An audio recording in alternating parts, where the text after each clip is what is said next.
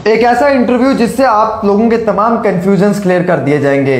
ये वो सेशन है जिसके अंदर हम बात करेंगे कि हमारी यंग जनरेशन की बेटियां क्यों नहीं प्रेग्नेंट होती हैं, क्यों हर घर में ये मुश्किलात देखने को मिलती है, क्यों हर दूसरे घर में जो है वो इसी तरीके से रोना धोना दिखाई दे रहा है।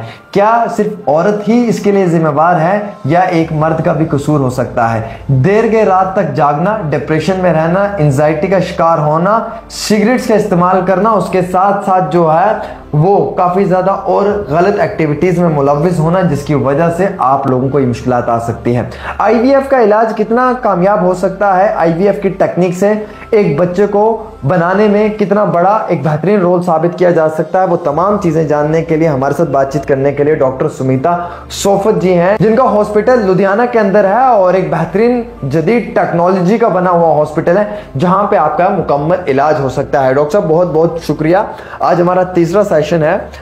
मुझे इस सेशन में आपसे ये जानना है, सबसे इंपॉर्टेंट ये है, जैसे मैंने आपके पहले 2 सेशंस किए उसमें लोगों ने कमेंट्स में मुझसे सवाल पूछा कि आप डॉक्टर साहब से ये पूछ लें कि क्या एक मर्द अगर चाहे तो क्या वो इस समस्या में बचपन से कमी ला सकता है, यानी कि जैसे 15 साल की उम्र, 16 साल, 17 साल, 18 साल से ही हम अपने घर के अंदर अपने बच्चे को जो है उसी तरीके से प्रिपेयर कर लें ताकि 26-27 साल में जाके उसमें ये प्रॉब्लम ना आ पाए, ताकि 26-27 साल में उसे जो है वो आराम से वो अपना बेबी अपनी वाइफ से ले पाए, उसे आईवीएफ की ज़रूरत ना पड़े। इस हवाले से बताएं।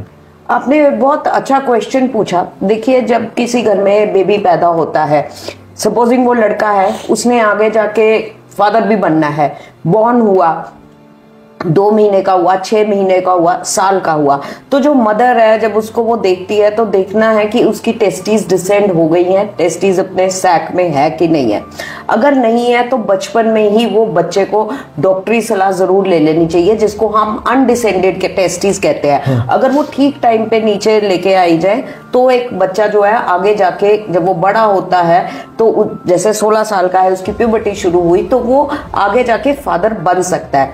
दूसरा, शुरू से ही एक बच्चे को कोई भी हो, चाहे वो मेल हो चाहे वो फीमेल हो, एक हेल्दी लाइफस्टाइल का, और ये सारे जो प्रॉब्लम्स है जैसे स्मोकिंग हो गई, अल्कोहल एडिक्शन हो गई, और भी किसी तरह की एडिक्शन या मेडिकेशन है, उसके लिए उससे दूर रहना चाहिए। दूसरा, कई बार जो है पेशेंट्स को, जैसे जब बच्चे बड़े होते हैं, किसी का काम है, कोई पेंट्स का बिजनेस है, कोई हीट में काम करने का बिजनेस है, कोई ड्राइविंग का है, तो वो बहुत ज्यादा लॉन्ग टर्म अवॉइड करना चाहिए। जो पेंट्स है वो काफी जो टेस्टिक्यूल्स को है डैमेज कर देते हैं, पेंट्स की स्मेल। डॉक्टर साहब, एक सवाल है मेरे ज़हन में, सबसे इम्पोर्टेंट ये भी कि हमारे जब बच्चे थोड़े से बड़े होते हैं तो बर्गर, पिज़्ज़ा, सैंडविच, हम इन चीज़ों पे उनको ले जाते हैं, डोमिनोज, KFC चल रहा है, दबा के चल रहा है, पेरेंट्स नहीं पूछ रहे और बच्चा भी जो है वो दबा के खा रहा है। इवन कि उसके लंच में भी जो है वो हम मैगी वगैरह ये वो चीज़ें बना के देते हैं, फ्रूट्स बड़ा कम कर देते हैं, तो इसका कितना बुरा असर पड़ सकता है? देखो, जो भी है इसमें ट्रांस फैट्स होती है, ट्रांस फैट्स होती है जो गंदी फैट होती है। सो अगर एक बच्चे ने कुछ खाना है तो वो कम मात्रा में खाए, मतलब वो हमेशा ललचाए ना कि मैंने डोमिनोज नहीं खाना, मैंने KFC नहीं खाना।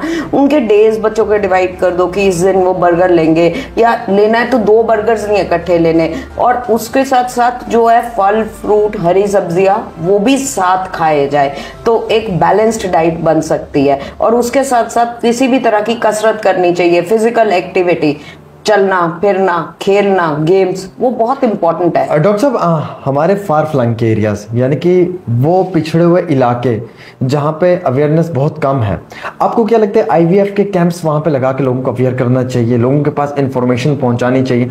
आज भी इस एडवांस टेक्नोलॉजी में 21वीं सदी में लोगों को नहीं मालूम है, तो इस हवाले से आप क्या कहना चाहेंगे? आपने बिल्कुल सही कहा कि कोई भी जो व्यक्ति है, चाहे वो फार फेच्ड एरियाज में है, वो किसी भी ट्रीटमेंट से नहीं होना चाहिए सेपरेट, उनको हमें एजुकेट करना चाहिए। देखिए, ये भी एक माध्यम है जिसे अवेयर करने का, तो उनको होना चाहिए, उनको पता होना चाहिए, किसी भी तरह से उनको पता होना चाहिए कि अगर उनके बेबी नहीं है तो ऐसा नहीं है, अगर है तो वो ले सकते हैं। साइंस ने इतनी प्रोग्रेस कर ली है कि बेबी हो सकता है, तो डेफिनेटली कैंप्स होने चाहिए, अवेयरनेस प्रोग्राम्स होने चाहिए और पेशेंट को हेल्प मिलनी चाहिए। अच्छा, एक चीज तो और भी है कि जैसे प्रधानमंत्री जी भी कहते हैं बेटी बचाओ बेटी पढ़ाओ, ये स्लोगन्स हमने भी सुने, आपने भी सुने ऑब्वियसली।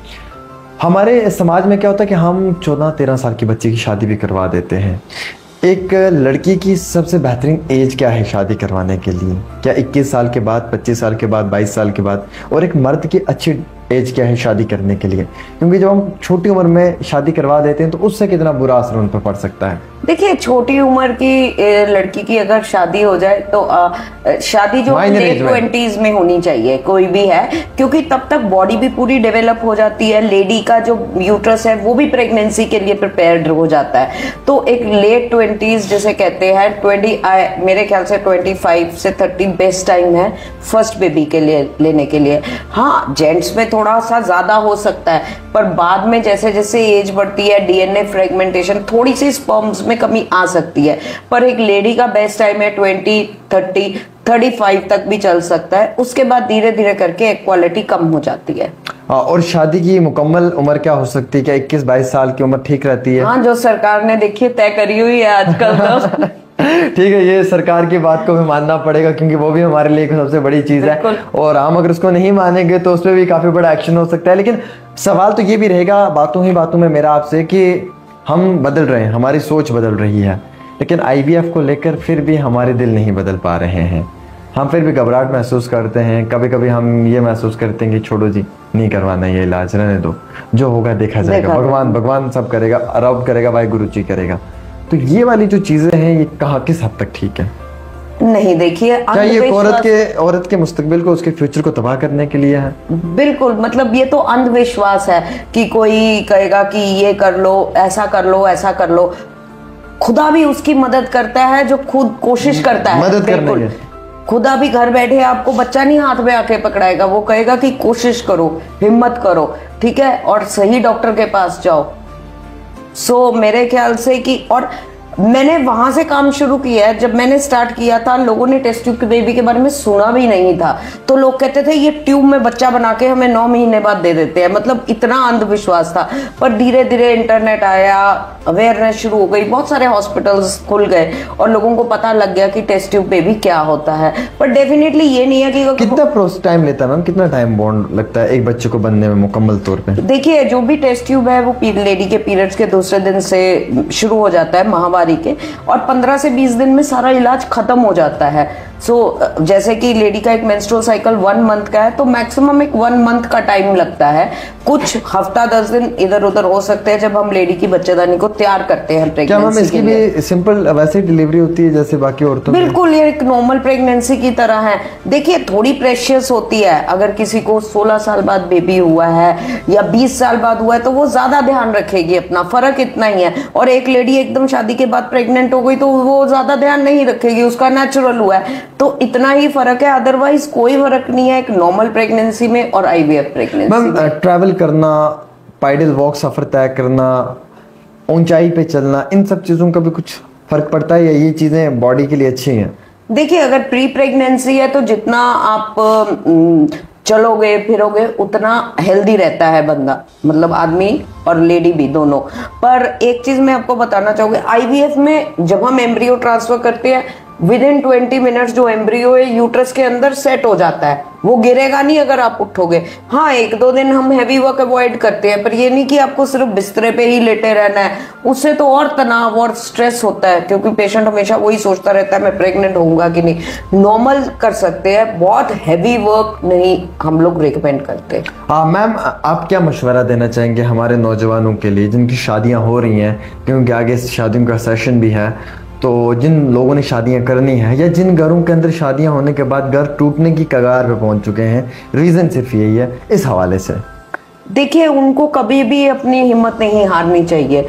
जैसे ही अगर किसी की लेट मैरिज हुई है, सपोजिंग करो 38 इयर्स में मैरिज हुई है या सेकंड मैरिज हुई है, तो उनको इमीडिएटली ट्राई कर लेना चाहिए प्रेगनेंसी के लिए, क्योंकि टाइम बीत रहा है।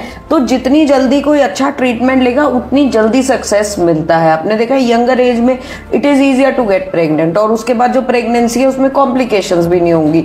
पर हाँ, अगर एक कपल के नहीं बेबी हो रहा, इंस्टेड की वो तनाव में रहे, आपस में लड़ाई झगड़ा करें, घर में स्ट्रेस हो, अगर सही इलाज कराएंगे तो डेफिनेटली हेल्प होती है। मैम, एक आखिरी सवाल ये भी है मेरा कि अगर किसी का एक्सीडेंट हो गया हो या किसी के ऑपरेशन हो, सर्जरीज हो, अगर उनके लिए ये आईवीएफ टेक्निक इस्तेमाल करनी पड़े तो क्या ये उनके लिए फायदेमंद साबित हो सकती है? क्या इस टेक्निक से उन्हें प्रॉब्लम नहीं हो सकती है? नहीं, क्यों क्यों होगी प्रॉब्लम? जैसे हमारे पास कितने पेशेंट आते हैं स्पाइनल कॉर्ड इंजरीज के, जो व्हील चेयर पे होते हैं, वो भी अपना बेबी ले सकते हैं। अच्छा, बिल्कुल। तो क्या ये उनके लिए बेहतरीन साबित हो सकता है? बिल्कुल, क्योंकि जब उनकी किसी का एक्सीडेंट हो गया, मान लीजिए लेग्स में नहीं जोर पकड़ रही, कुछ नर्व डैमेज हो गया है, तो फिर हम उनकी टेस्टिस से स्पर्म्स निकाल के उन्हीं का बेबी करके उनको देते हैं। मैम, इस पूरी टेक्निक को इम्प्लीमेंट करने के लिए एक पेशेंट को कितना टाइम जो है वो सर्विलेंस के अंडर रहना पड़ता है? Around 20 days. बाकी जैसे कोई पेशेंट आया, वो रजिस्टर होगा, 1-2 विजिट्स होंगे, उसके बाद जब पेशेंट के पीरियड्स आ जाएंगे, यहाँ पेशेंट हमारे साथ फोन पे कांटेक्ट कर सकता है, हम उसको बता सकते हैं कि आप इस दिन हमारे पास आ जाइए, इतने दिन आप रहिए यहाँ पे। तो 15-20 दिन का काम है टोटल। उसके बाद मैम फिर ये वही अपना पूरा पीरियड लेता है? बिल्कुल। अगर 1 मंथ जैसे लेडी के पीरियड स्किप होंगे तो इसका मतलब वो टेस्ट करेगी, तो प्रेगनेंसी टेस्ट है, पर वो करवा के यहाँ वापस जा सकते हैं अपने घर में। ये नहीं कि आप बिस्तरे पे ही पड़े रहो, तनाव में रहो, टेंशन में रहो, उससे काम खराब ही होता है। अच्छा, सबसे बेहतरीन चीज तो ये है कि इस इंटरव्यू में मैम ने 3-4 चीजें क्लियर की। उन्होंने सबसे अहमियत वाली बात ये रखी कि ये मुझे भी मालूम नहीं था मैम अभी तक, और कई सारे शायद डॉक्टर्स के साथ ये इंटरव्यूज मैंने पहले भी किया, उन्होंने मेरा कन्फ्यूजन क्लियर नहीं किया था कि व्हील चेयर पर भी अगर कोई लेडी है तो वो भी बच्चा ले सकती है। सबसे बड़ी बात उससे इम्पॉर्टेंट उन्होंने ये बात भी बताई कि ये प्रोसेस जो है ये मुकम्मल 20 दिन में हो सकता है, उससे भी कम समय में हो सकता है। और इन्होंने एक सच्चाई वाली बात बताई जो शायद कोई भी नहीं बताता कि सक्सेस रेट जो है वो बिल्कुल इसका जो है वो 50-50 के रेशियो पे रहता है। 50 to 70 का रहता है। बाज़ औक़ात जो डॉक्टर्स हैं वो 100% कहते हैं, शायद उन्हें कस्टमर चाहिए, शायद उन्हें पेशेंट चाहिए, लेकिन इन्होंने सच्चाई को प्रायोरिटी दी। आप कभी खुदा को पैसे देके नहीं बच्चा खरीद सकते। जो चीज खरीदी नहीं जा सकती ना, तो उसके लिए कभी झूठ नहीं बोलना चाहिए। हाँ। इसमें खुदा एक जरिया बनाता है, खुदा एक डॉक्टर बनाता है जो हेल्प करता है पेशेंट की, पर बाकी सब कुछ खुदा के हाथ में है। बिल्कुल, देखिए ये सबसे बेहतरीन चीज़ कही इन्होंने, और शायद ये एक बेहतरीन डॉक्टर की निशानी है जो अपने पेशेंट तक एक सच्चाई वाली आवाज़ को पहुंचाने की कोशिश करें। और मुझे लगता है कि जिन डॉक्टर्स की ऐसी थिंकिंग है, ऐसी बिलीव है, हमें उन पे यकीन और भरोसा करना चाहिए। जो लाखों लोग मुझ पर भरोसा करते हैं, मैं ये चाहता हूँ कि वो डॉक्टर सुमिता सोफत जी पे भी भरोसा करें। यकीनन तौर पर दिए हुए नंबरात पर रब्ता करें, ज़्यादा से ज़्यादा क्वायरीज करें, जितना हो सकता है उतनी ज़्यादा फ़ोन कॉल्स पर रब्ता करके इस जदीद टेक्नोलॉजी वाले बने हुए हॉस्पिटल में लुधियाना विजिट करें। और अगर आपके बच्चा नहीं हो पा रहा है तो ये मुश्किलात से ना ही जूझें, बल्कि इस मुश्किलात से बाहर निकलकर अपनी खुशहाली की एक जिंदगी भी आप जी सकते हैं। खास रिपोर्ट आमिर सुहेल के साथ, डेली तस्कीन और आमिर सुहेल के officially Facebook, Instagram, YouTube page पे। अस्सलाम वालेकुम।